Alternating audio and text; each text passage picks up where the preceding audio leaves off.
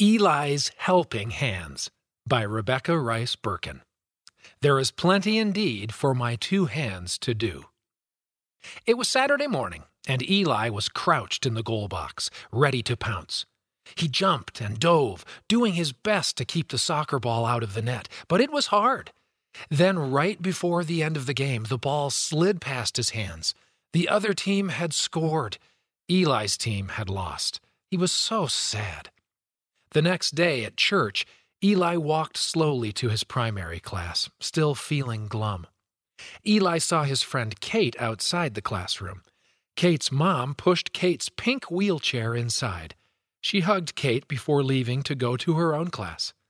"Hi, Kate," Eli said.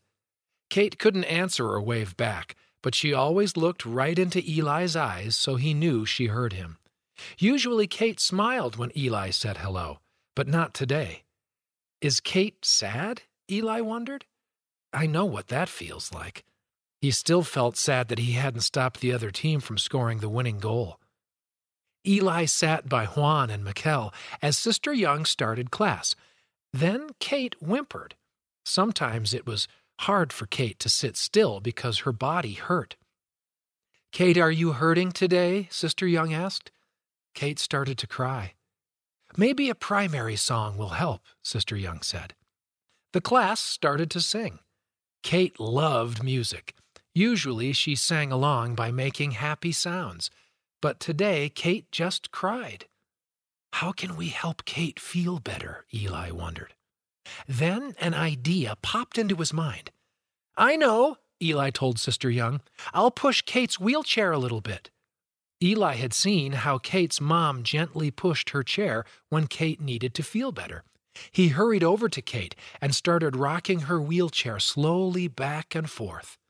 Kate stopped crying. "Can I have a turn?" Juan asked. "Me too," Mikel said. As Sister Young taught the lesson, Eli and his friends took turns pushing Kate's wheelchair. Kate smiled. The whole room seemed brighter. By the end of class, everyone was smiling. "Helping Kate makes me happy," Eli said. "I'm glad," said Sister Young. "I'm sure it makes Heavenly Father happy too. He loves Kate and wants her to feel better.